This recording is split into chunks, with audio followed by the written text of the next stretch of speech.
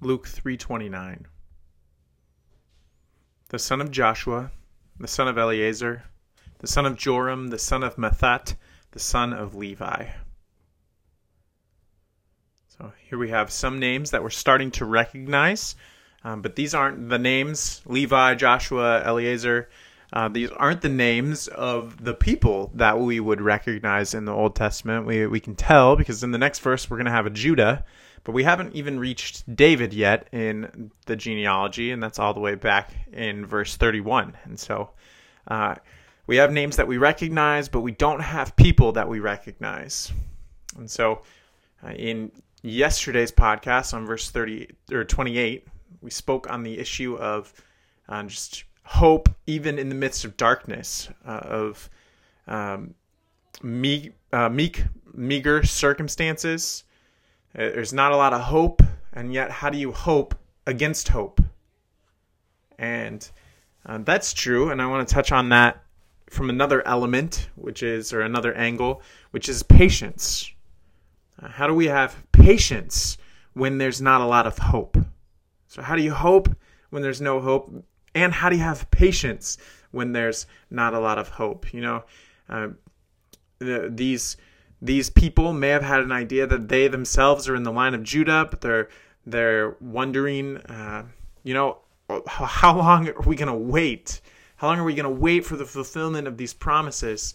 How long are we going to wait to see what God is up to? And so these men probably had to exercise a lot of patience even beyond their life. And so I think that there's a similar predicament that we face today. How do we have patience for the second coming of Christ? How do we have patience for God to work good out of seemingly evil circumstances? How do we have patience when there's not a lot going for us in whatever moment of life?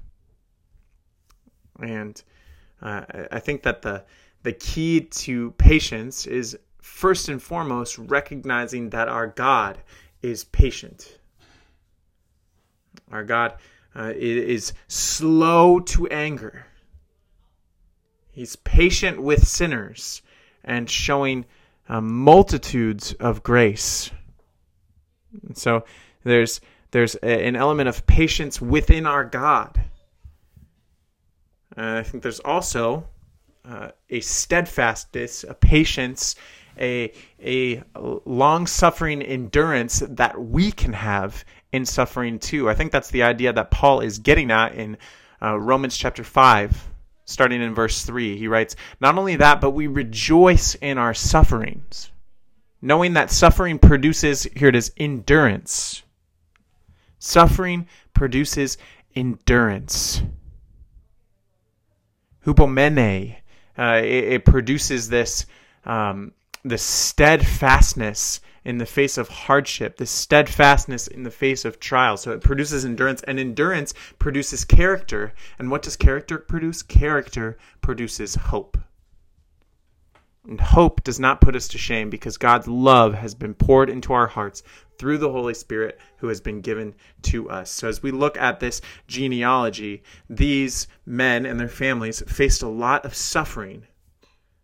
But hopefully that suffering, by God's grace, produced in them endurance. And so how do we hope? How do we have hope when there's not a lot of hopeful circumstances? Well, we rejoice in our sufferings because we know that our sufferings will produce endurance, and that endurance will form in us a character like Christ's. And that character will produce in us hope, a hope in which we will not be put to shame. So I think that the lesson from this section in the genealogy would be this: oh God, we rejoice in our sufferings.